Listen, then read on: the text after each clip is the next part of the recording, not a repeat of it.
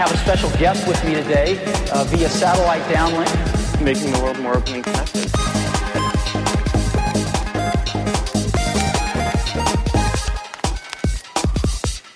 Welcome to the Today in Tech History podcast, where you learn about a few tech-related events that occurred today, August 24th, from history.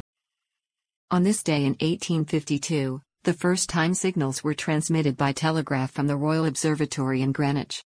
On this day in 1966, Lunar Orbiter 1 took the first photograph of Earth from orbit around the Moon.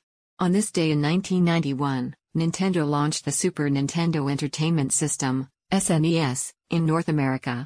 On this day in 1993, Nintendo agreed to use Silicon Graphics Incorporated technology in a video game player it was developing.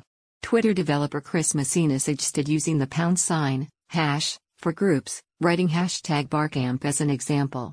On this day in 2012, Microsoft unveiled the new logo for the first time in 25 years, opting for simple squares of color ink block type with an overlapping F and T.